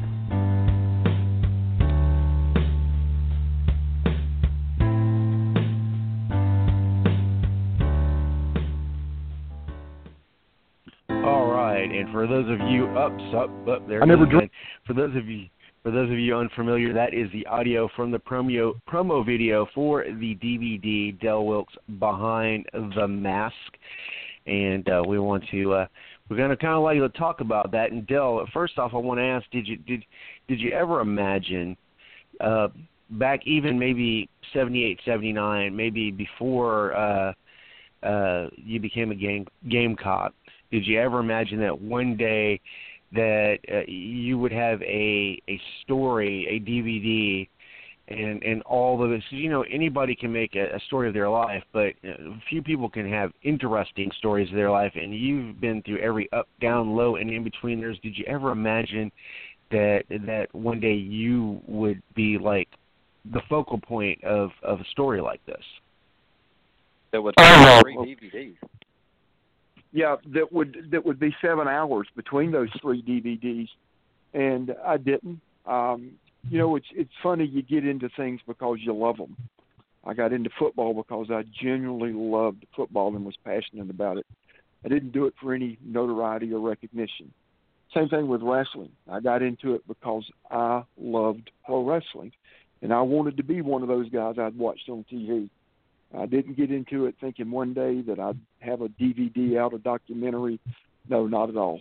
But I'm very thankful and very fortunate that Michael Elliott, the guy that produced this, approached me a few years back at WrestleCade, of all places, about doing this. He had done some previous documentaries on Crockett Promotions, Ivan Koloff, Jimmy Valiant, other guys, and he came to me and he just literally said, look, man, my wife can vouch for this. I've told her the story.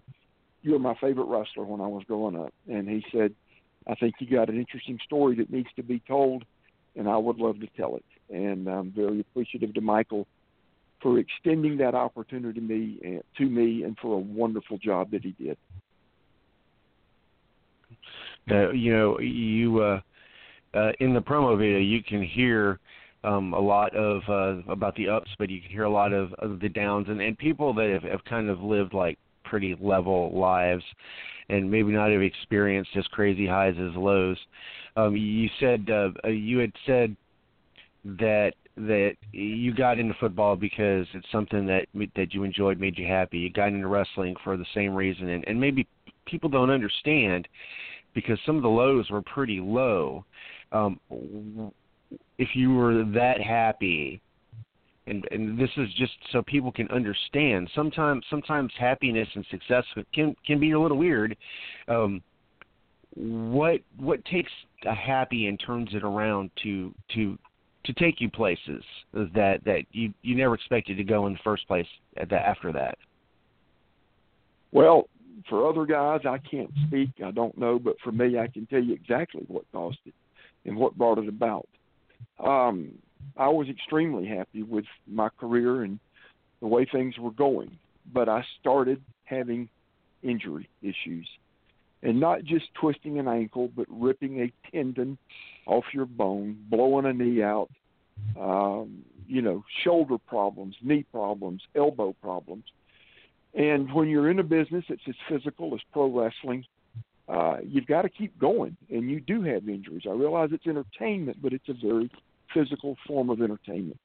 And I was in a car with Kurt Hennig and John Nord. And I'm riding down the interstate, and Nord's driving, Henning's in the passenger seat, I'm in the back seat. And I have an elbow that looks like it's got a grapefruit under my skin. It's that big. The doctor had given me a bunch of needles and syringes and said, look, you're just going to have to take the fluid off yourself. So every 2 days I was taking 30 cc's of fluid off this elbow.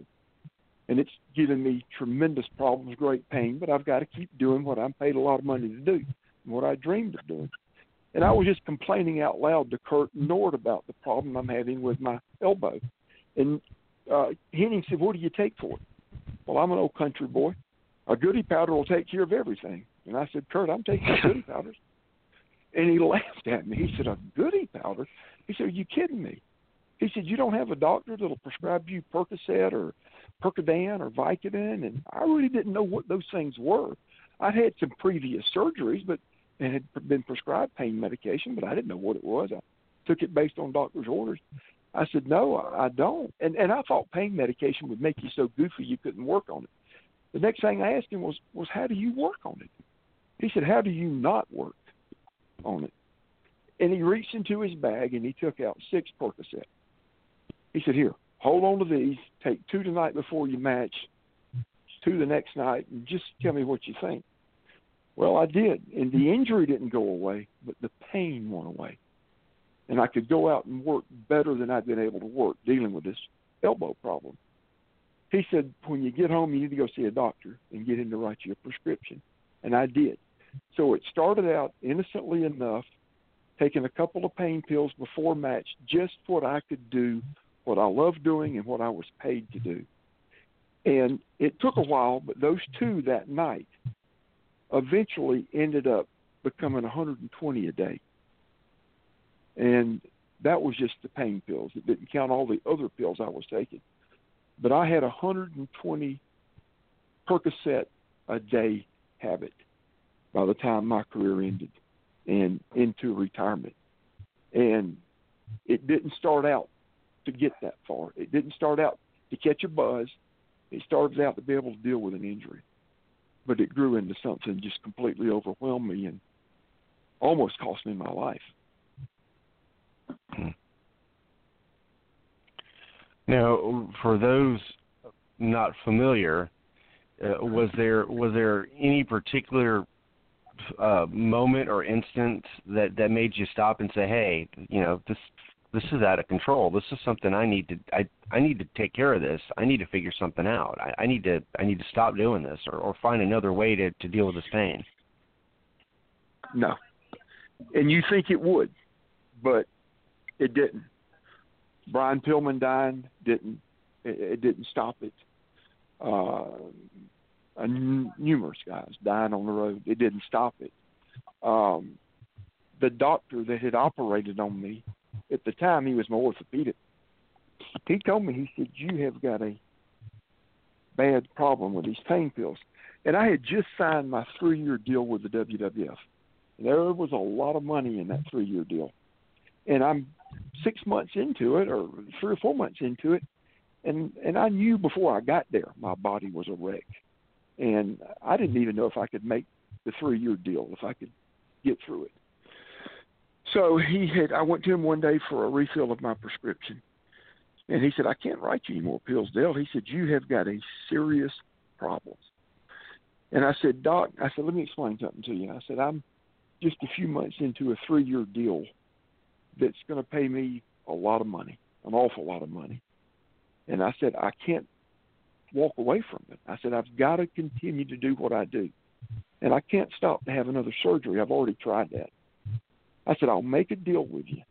I said, if you'll continue to write me prescriptions and let me get through this 3 years, I'll retire at the end of it. I'll go to rehab, and I'll let you, handle all that. I give you my word. Okay. So he continued to write them. And he eventually cut me off after I retired, but I still had several surgeries to go through. And I had a doctor that was a doctor to the wrestlers that would write you anything, anytime you wanted. He lived in another state, but you could call him and say, hey, bud, I need 150 Vicodins. Well, what's the pharmacy number? And he'd call them in. Well, he got busted and lost his practice or his license to practice. So I was in a mess. I was hooked. I still had major pain issues, but I was an addict. And I had to find a way to keep getting these pills. So I went to a different doctor one day, and he wrote me a prescription. And I got home, and I started looking at that prescription. And I said, you know what? I am going to be the doctor. I'm going to call a pharmacy and use this doctor's name, this doctor's DEA number. I'm going to create a fictitious patient, certainly not going to use my name. And I had been around this doctor I told you about that was a doctor to the wrestlers. I'd heard him call prescriptions in countless times. I said, I think I can do this. I know what to say, how to say it. And so I called the pharmacist that day, and it worked. I went and picked the prescription up, and it worked the next time, and the next time, and the next time. So that became my main source of getting medicines, was me forging prescriptions. That's a felony. Well, along the way, I was arrested 25 times for forging prescriptions. And if it weren't for the name recognition I had here in Columbia, South Carolina, I'd have probably gone to prison a lot sooner.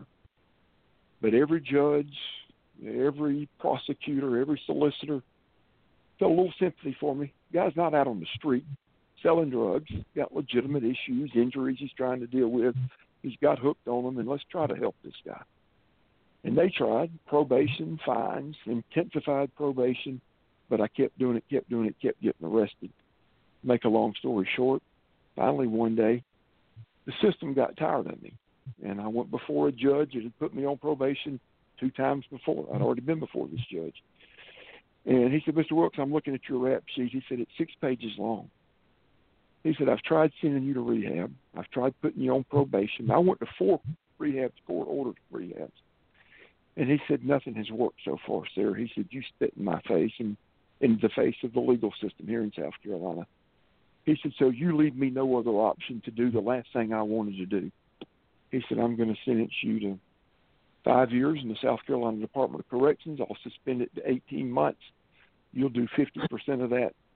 And so I walked out of a courtroom that day with shackles around my ankles and around my wrist. And I didn't go to a detention center to spend the night. I went to a prison to spend an extended length of time. So that's where it ended up. Mm-hmm. So prison jail kind of changed that habit for you, and you had to stop your habit when you went to jail, right? Yeah, you couldn't get them there. Had no other choice. And anybody that knows anything about prescription pain medication, it's an opiate. It comes from the same plant, and it's got the same stuff in it that's heroin, just in a different form. It is the most physically addictive drug that there is. And when you try to cold turkey after you've had a heroin or pain pill addiction, that withdrawal can kill you. It is the worst withdrawal you can go through. Vomiting, throwing up, horrible muscle cramps, horrible headaches. I mean, sleepless night. It's just, I've never had anything in my life intimidate me except that. Trying to get off that pain pills and trying to do it cold turkey. It was so bad that I just said, I can't do it. I'll just go back to using. But when you get sent to prison and you can no longer forge prescriptions and go to a pharmacy and pick them up, then you got to deal with it. Mm-mm.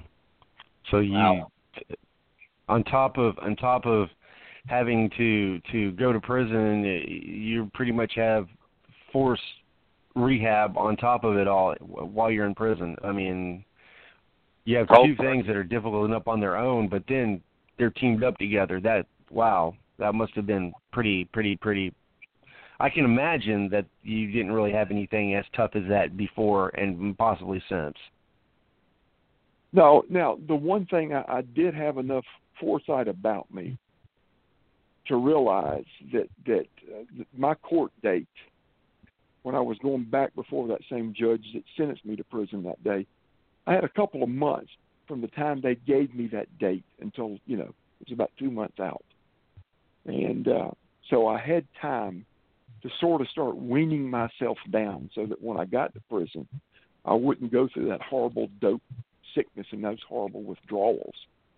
And so I had an opportunity to do that, but I was out of control in every capacity. I was spending stupid money on cocaine, drinking heavily. My life had just spiraled completely out of control. I mean, and when you're doing things like that, your family doesn't stay intact.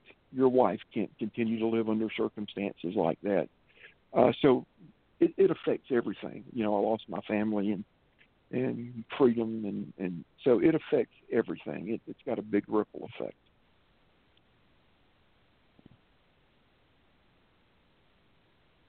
Are you still in touch with your ex-wife, Dale, that went through that with you? Are y'all still on speaking terms? I know you think you have kids together, right?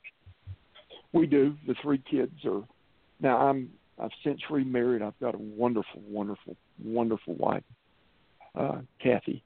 But yeah, Kathy, it took a long time for that bitter ex-wife to get over that, and a long time. But yeah, we are on good terms actually. That you said she's the mother of my 3 children, but I'm fortunate that I've got Kathy in my life, a good woman. Right.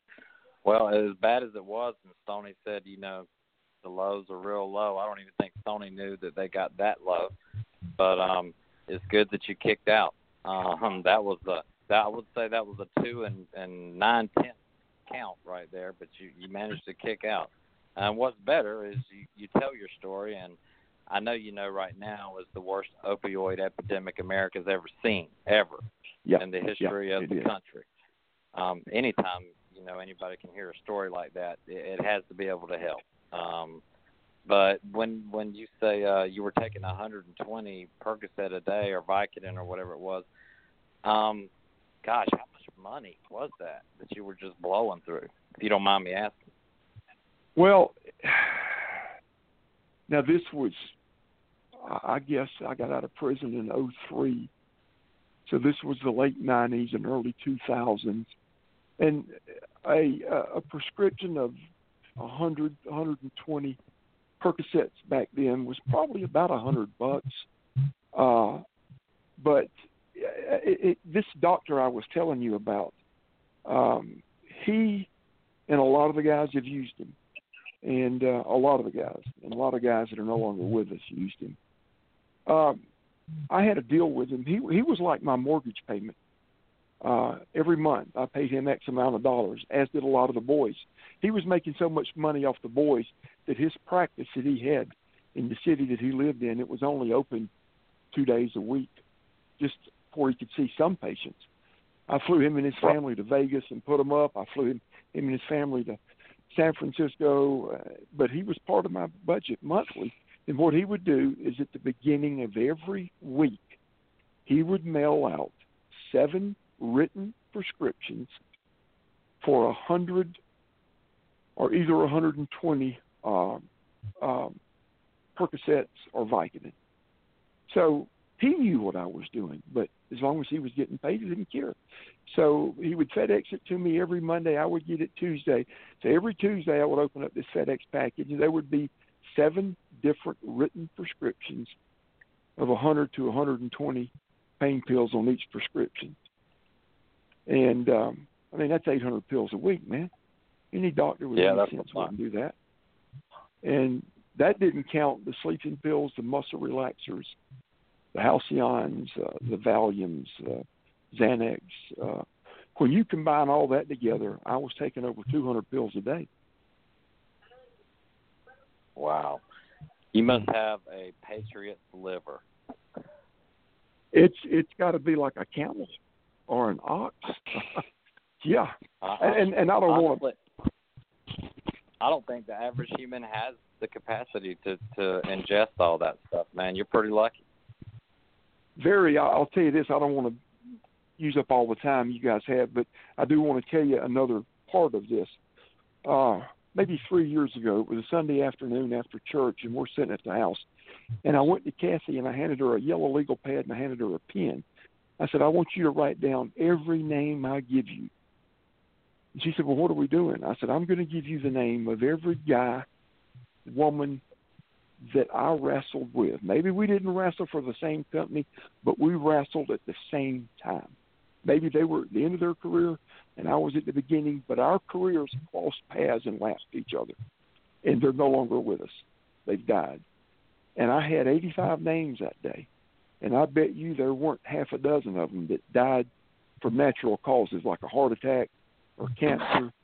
There was one or two that died from a car wreck. Over 80 of them, or probably around 80 of them, had died as a result of prescription medication. And most of them died on the road in a hotel room somewhere or at their home, when they had got off the road. But 95% of them were linked to some drug abuse. So I am very fortunate that I'm not one of those 85. Yeah, very, very, very. Thank the good Lord you're not. Amen to that. All right, guys. We are now down below the 25-minute mark. And what we're going to do, I think we've gotten to some deep discussion. People can find out more about that by getting that DVD at Dell's website. So I think what we're probably going to do is I'm going to throw out the number real quick. So anybody listening, if we have listeners, a lot of times a lot of our listens are on demand, but I'm going to throw it out just in case if anybody wants to call in and has anything to ask Dell. It's 347-324-5735. And I think it's a good time. We will take the last 20 or so minutes, maybe lighten up the mood, have a little bit of fun, or maybe for the next 15, and then that way, at the end, if there's anything that Dell really, really, really wants to include, we can make sure. But I think let's toss out some things that maybe people might not know. And I am going to let Will ask Dell the first question. What we're going to do is we're going to go Will, Mike, Stoney, Will, Mike, Stoney. And we are just going to barrage you with quick questions, and you tell us, you reply. So, Will, you got an interesting, maybe not even wrestling, whatever, question for Dell. All right. When you played high school football, who was probably the top teams in South Carolina high school football when you played? Well, we were Irmo. As a matter of fact, my junior and senior year, Irmo and Somerville played for the state championship. And those two schools even played for the state championship the year after I got out. So there was a 3-year stretch there, and we were 4A at the time. That was the biggest level of football in South Carolina. Irmo and Somerville played for the state championship 3 years in a row. Now, Greenwood was also good. OW had a good team. I'm not as familiar with the teams in the lower state as I was the teams in the Greenwood and Somerville, along with Irmo. Mm-hmm. That's awesome. All right, Mike. If you had to say, you've wrestled a lot of people in the ring. You've probably been on the road and wrestled the same person many, many, many times in different cities. If you had to name one, or maybe you can't name just one, maybe a couple, who would be your favorite opponent where you didn't have to speed up your wrestling or slow down, or you didn't have to change up too much? You just went into the wrestling ring with this one opponent, and you never had to worry. Is there any names you can throw out? Yeah, I can.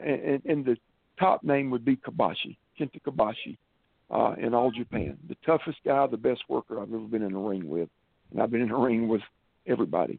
Misawa would be another one. Bret Hart would be one from a single standpoint.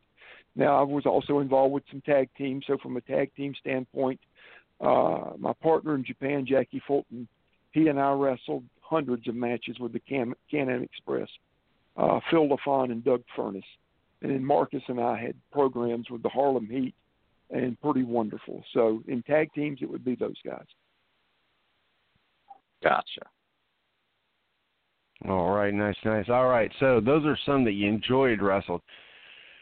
What about during your time period, maybe somebody that, looking back, that you would have liked to wrestle that you actually didn't get to wrestle? Well, I would have wanted to work with Austin in the singles when I was in WCW. Marcus and I worked with him in Steve Regal, in several tag matches. But I would have liked to have had the opportunity to work with Steve in some single matches. I never had a chance to work with Mark, the Undertaker. Now, we worked at the same company at the beginning of our career. We worked at Mid-South for Lawler and Jarrett, but we were both just getting started. But I would have liked the chance to have worked with him as well. All right. Will. All right. Another football question. You played on right guard. Who was probably one of the toughest D linemen or linebackers you ever had to play against, college or pro? Well, William Perry. I played against William. We were in the same region in high school. So I played against William 2 years in high school, 4 years in college. And William was a tough guy to play against. He was big, strong, and quick. I also played against Chris Dolman, that played at the University of Pittsburgh, played for the Vikings in the NFL, Hall of Famer. Played against Hugh Green, played against Ricky Jackson. Those guys were probably the elite and some of the better guys that I played against in my career. That's awesome. Wow. All right. Mikey. Dale, and when people are on the road, they usually save money by teaming up at least two people, sometimes more, to a hotel room and a car from town to town. In your time here wrestling, who did you mainly roll with whenever it came to travel, or was you a loner? Well, when I was in WCW, Bagwell and I were together all the time, and we spent a lot of time, me, him, and Sting traveling together. And then for a couple of months, it was me, Sting, Bagwell, and Savage traveling together. So Bagwell and Sting, I spent a lot of time with on the road. Now, when I was in the WWF there at the end, the first several months I was there, it was me and the Road Warriors. Then me and Vader traveled together a lot. But the last several months I was in the WWF, it was me, D'Lo Brown, and The Rock. We spent months together on the road. Rock was really just in the infancy of his career. I was a more established star at that time. We know that drastically changed. But I'll tell you an interesting story about it real quick. He grew up in a wrestling family, Rock did. He had tremendous respect for his elders in the wrestling business and people that had more tenure, more time than he did. Me, him, and D'Lo were in town one day. I don't know where we were at. Rock's driving. They wouldn't even let me drive. They wouldn't allow me to drive because I was a veteran and had more time than they did. We hit a curb, had a flat tire. We're on our way to the building. So we unload all our luggage out of the trunk so we can get the spare tire. They would not even, Rock told me, he said, don't touch anything. He said, Dale, you've spent way more time on the road than we have. He said, sit down on the curb. Me and D'Lo will change this tire. We'll unpack all the luggage. We'll put it back. So that's the kind of guy he is, the kind of respect he had for others. And that's the way they treated me when I traveled with them. Well, I definitely did not know much of that. That was some very good insight. Stoney? All right. We had talked about South Carolina, growing up, South Carolina football, tradition of football in the South, and being courted by all these different football programs. Well, in late 70s, early 80s, surely, if I can remember back, you had a choice between Clemson and the Gamecocks. Surely Clemson was a little bit more of a powerhouse back in that time. What was it that made you decide to go to the Gamecocks over Clemson? Well, number one, I didn't grow up a Clemson fan. I grew up a Gamecock fan. But they had started recruiting me so early that meant a lot to me. But the thing that threw it toward them was the head coach at South Carolina at the time, Jim Carlin. And I told you I still am friends with Coach Ford, but there was something about Coach Carlin that was different than any other coach that recruited me. his brutal honesty, and just the way he handled players and the way he approached the recruiting side of it. Jim Carlin was the reason I came to South Carolina.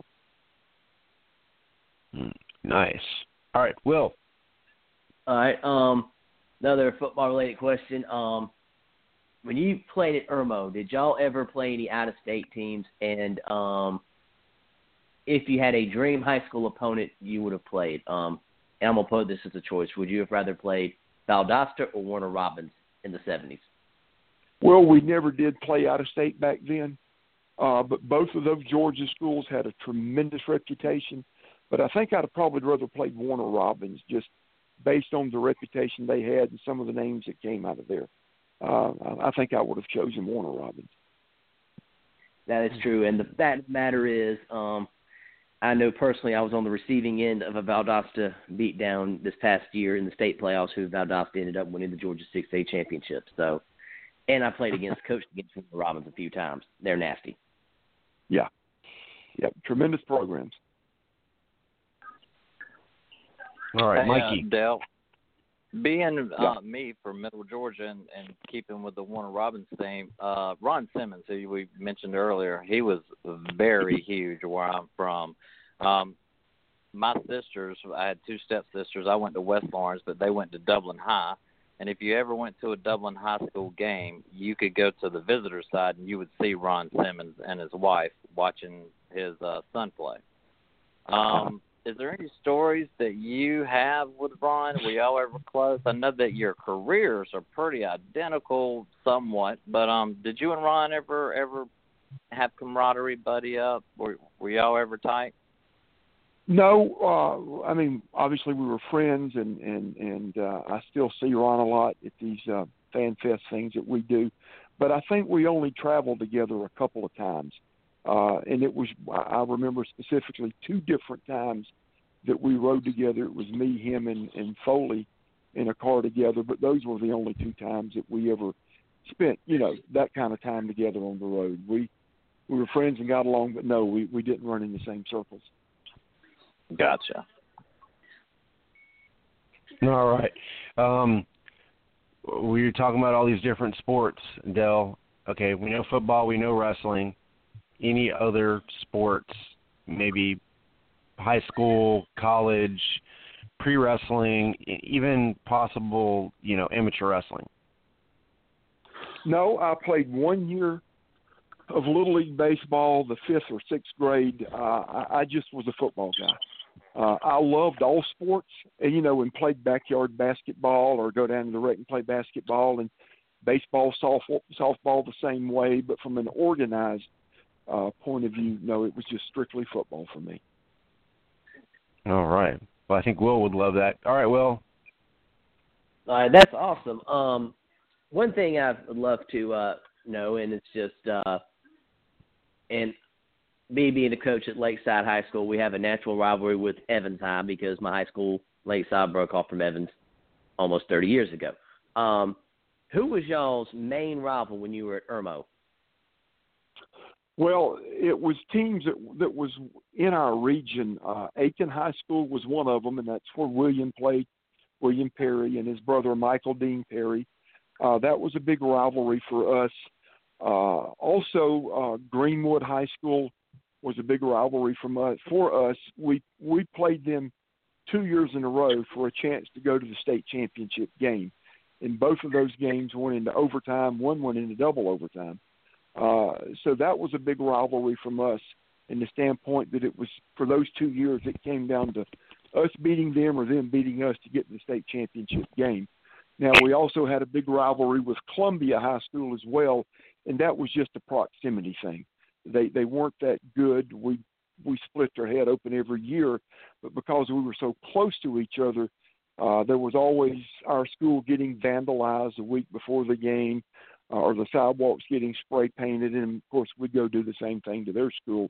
But from a competitive standpoint, it wasn't a rivalry. It's just because we were so close together. Awesome. I'm used to high school rivalries, and that, from what you have said, I can definitely attest to that, and the fact that I did coach against the current Greenwood head coach, Dan Pippin. Oh, okay. A lot of good players come out of Greenwood, man. All right, Mikey. Hey, we've mentioned Marcus Bagwell a couple times. Mentioned how close you were with him. He actually was here August 12th, I think, doing an indie show for Viral Pro Wrestling. So he's still doing that. I was wondering your take on his after-wrestling endeavor as a male escort. Man, let me tell you something about Marcus. He is, I mean, we're still very close. We talk regularly. As a matter of fact, we talked last week a couple of days in a row. And Marcus has done some of those things like that. As a matter of fact, he told me about what he was getting ready to do with Showtime. And Marcus's mom is named Judy, and his wife is named Judy. And he told me, he said, man, Judy has got this great idea, he said, about me going on Showtime and doing this show that's based around Gigolo. And I said, let me ask you a question. I said, is that Judy mom or Judy wife? He said it was Judy wife. And, but Marcus is that kind of guy. Marcus is, if he can do something and make money at it, Marcus is going to give it a shot. It's, you know, I don't think it was the job or the job title or the job description that appealed to Marcus. It was the potential income that appealed to Marcus. And I truly do. I love the guy. He's a great friend of mine, and we stay in close contact. And but nothing Marcus does surprises me. I've seen his website. I'm going to tell you, it is some good side money. He is not a cheap escort. Well, he makes good money. He told me what he just, now this was just wrestling money. I'm not going to tell you what he made, but a couple of weeks ago he said I had a week that just everything fell together from his independent wrestling and selling his gimmicks and stuff like that, and he had a phenomenal week. So he's still out there, man. I give him credit. I have a completely different point of view. When my career was over and I couldn't continue to get in the ring, I was done. But he's still out there working these indie shows and working his website. And I don't know if he's still doing the escort service or not. We haven't talked about it. I don't know that the show's still running. But Marcus is a hustler. He is. Hard worker and a hustler. Yeah, he is. And he's a fellow Georgia boy, so we try not to rag on him. I'm going to tell you another thing that bothers me about Marcus, and it's Marcus should have had a 10-year run in the WWE. It makes no sense to me why Marcus never had an opportunity in the WWE or a short opportunity. Marcus is a great talent in the ring. He's a hard worker. He's entertaining. He's dependable. He's loyal. And Marcus should have had a great 10 to 12-year run in the WWF or WWE, but he didn't get it. I would agree with that, and I remember the one match they let him have on TV, and then Stone Cold threw him out the building, and you never saw him again. Yeah. I remember that. Yeah. I don't know if Vince just wanted to bury the old WCW guys or what, but, yeah, I would agree. Yeah. All right, guys, we are getting down to the tail end, close to the 5-minute mark, so we got to make sure that we nail down some particulars. So Dell, any upcoming events that you want to throw out there to the fans or whatever that you got coming up, so that we want to make sure that they know where you're going to be coming up, so they can make sure they can get out there and they can meet you and see and support you? Well, the two that you mentioned are the two biggest ones that over the course of the next, between now and November, I'm going to be doing, which is the Heroes and Legends. I think it's November the 11th in Fort Wayne.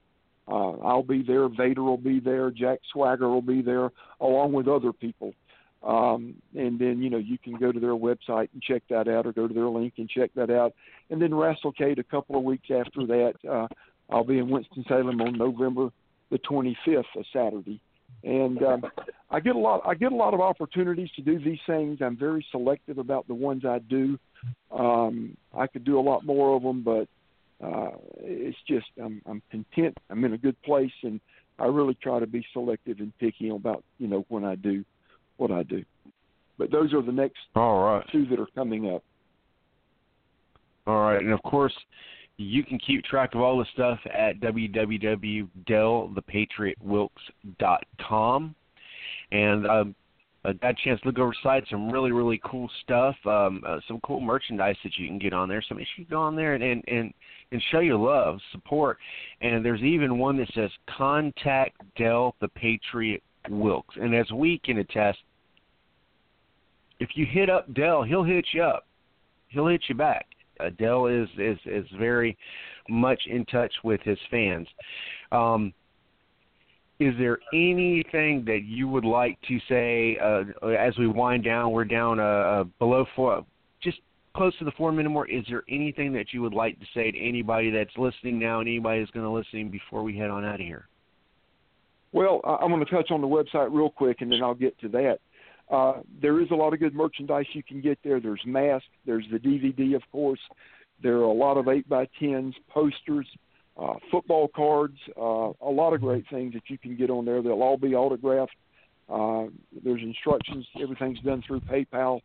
But as to what I would like to say, first and foremost, I just would want to say, number one, thank you to you guys for having me on and giving me a forum and an opportunity to talk about things that I've done, be it good or bad, and promote upcoming events in the website. But just to the wrestling fans, several reasons I like to do these events. Number one is you get to see the boys. You get to be around guys that you've literally traveled the world with. But I think next is just the opportunity to be around wrestling fans. Now, I've played college football, a brief stint in the NFL. There are no more loyal, dedicated fans on the face of this earth than wrestling fans. They never forget you. They know more about our careers than we do. We've been hit in the head a lot, and through other reasons, sometimes the memory gets foggy and you can't remember certain things. But these wrestling fans are phenomenal. They remember towns, matches, times that they've met you, and they're just wonderful people. And I always enjoy being at these events where I can just sit down one-on-one and talk to them and spend some time with them. And I'm very grateful for each and every one of them, because without a fan wanting the product and wanting to see what we did, there's no us. And it's the people that pay their hard-earned money to go to the matches, to buy our merchandising, to see us, and I enjoy being around them, and I'm very, very, very, very, from the bottom of my heart, thankful for them. Awesome. And Dell, we are very, very grateful that you decided to join us for what is giving you 2 hours of your time this evening. We are getting close to the 2-minute mark, so we are about to head on out of here. What I'm going to do is I'm going to say I'm going to go ahead and say so long. I mean, I'll be on the line, but I am Stoney. Make sure you check out this show on GWHnewsandnote.blogspot.com, as well as all their other shows supporting wrestling history, and of course, Will, say bye, Will. Bye. Bye-bye. and then I'm going to toss it over to Mike and let Mike go ahead and finish it up, and let you and Dell just go ahead and finish up in this last minute 30. Last minute 30. Well, Dell, it was great talking to you. Hopefully our podcast here will be around and we can get you back on. And honestly, not going to keep you, man. I wanted to just say thanks for coming on. You were actually our first live guest. It went pretty well. And other than that, man, just tell Kathy hello from Augusta from all of us, and it was great having you on. Well, I appreciate it, and I'll make sure to let Miss Wilkes know. And she's very active on social media. She does a good job of that, and has done a wonderful job in helping me with that and get adapted to it and knowing how to use it. But I enjoyed it. It's been a fun 2 hours, and I appreciate you guys having me on. Thank you, Dell. Thanks, guys. All right.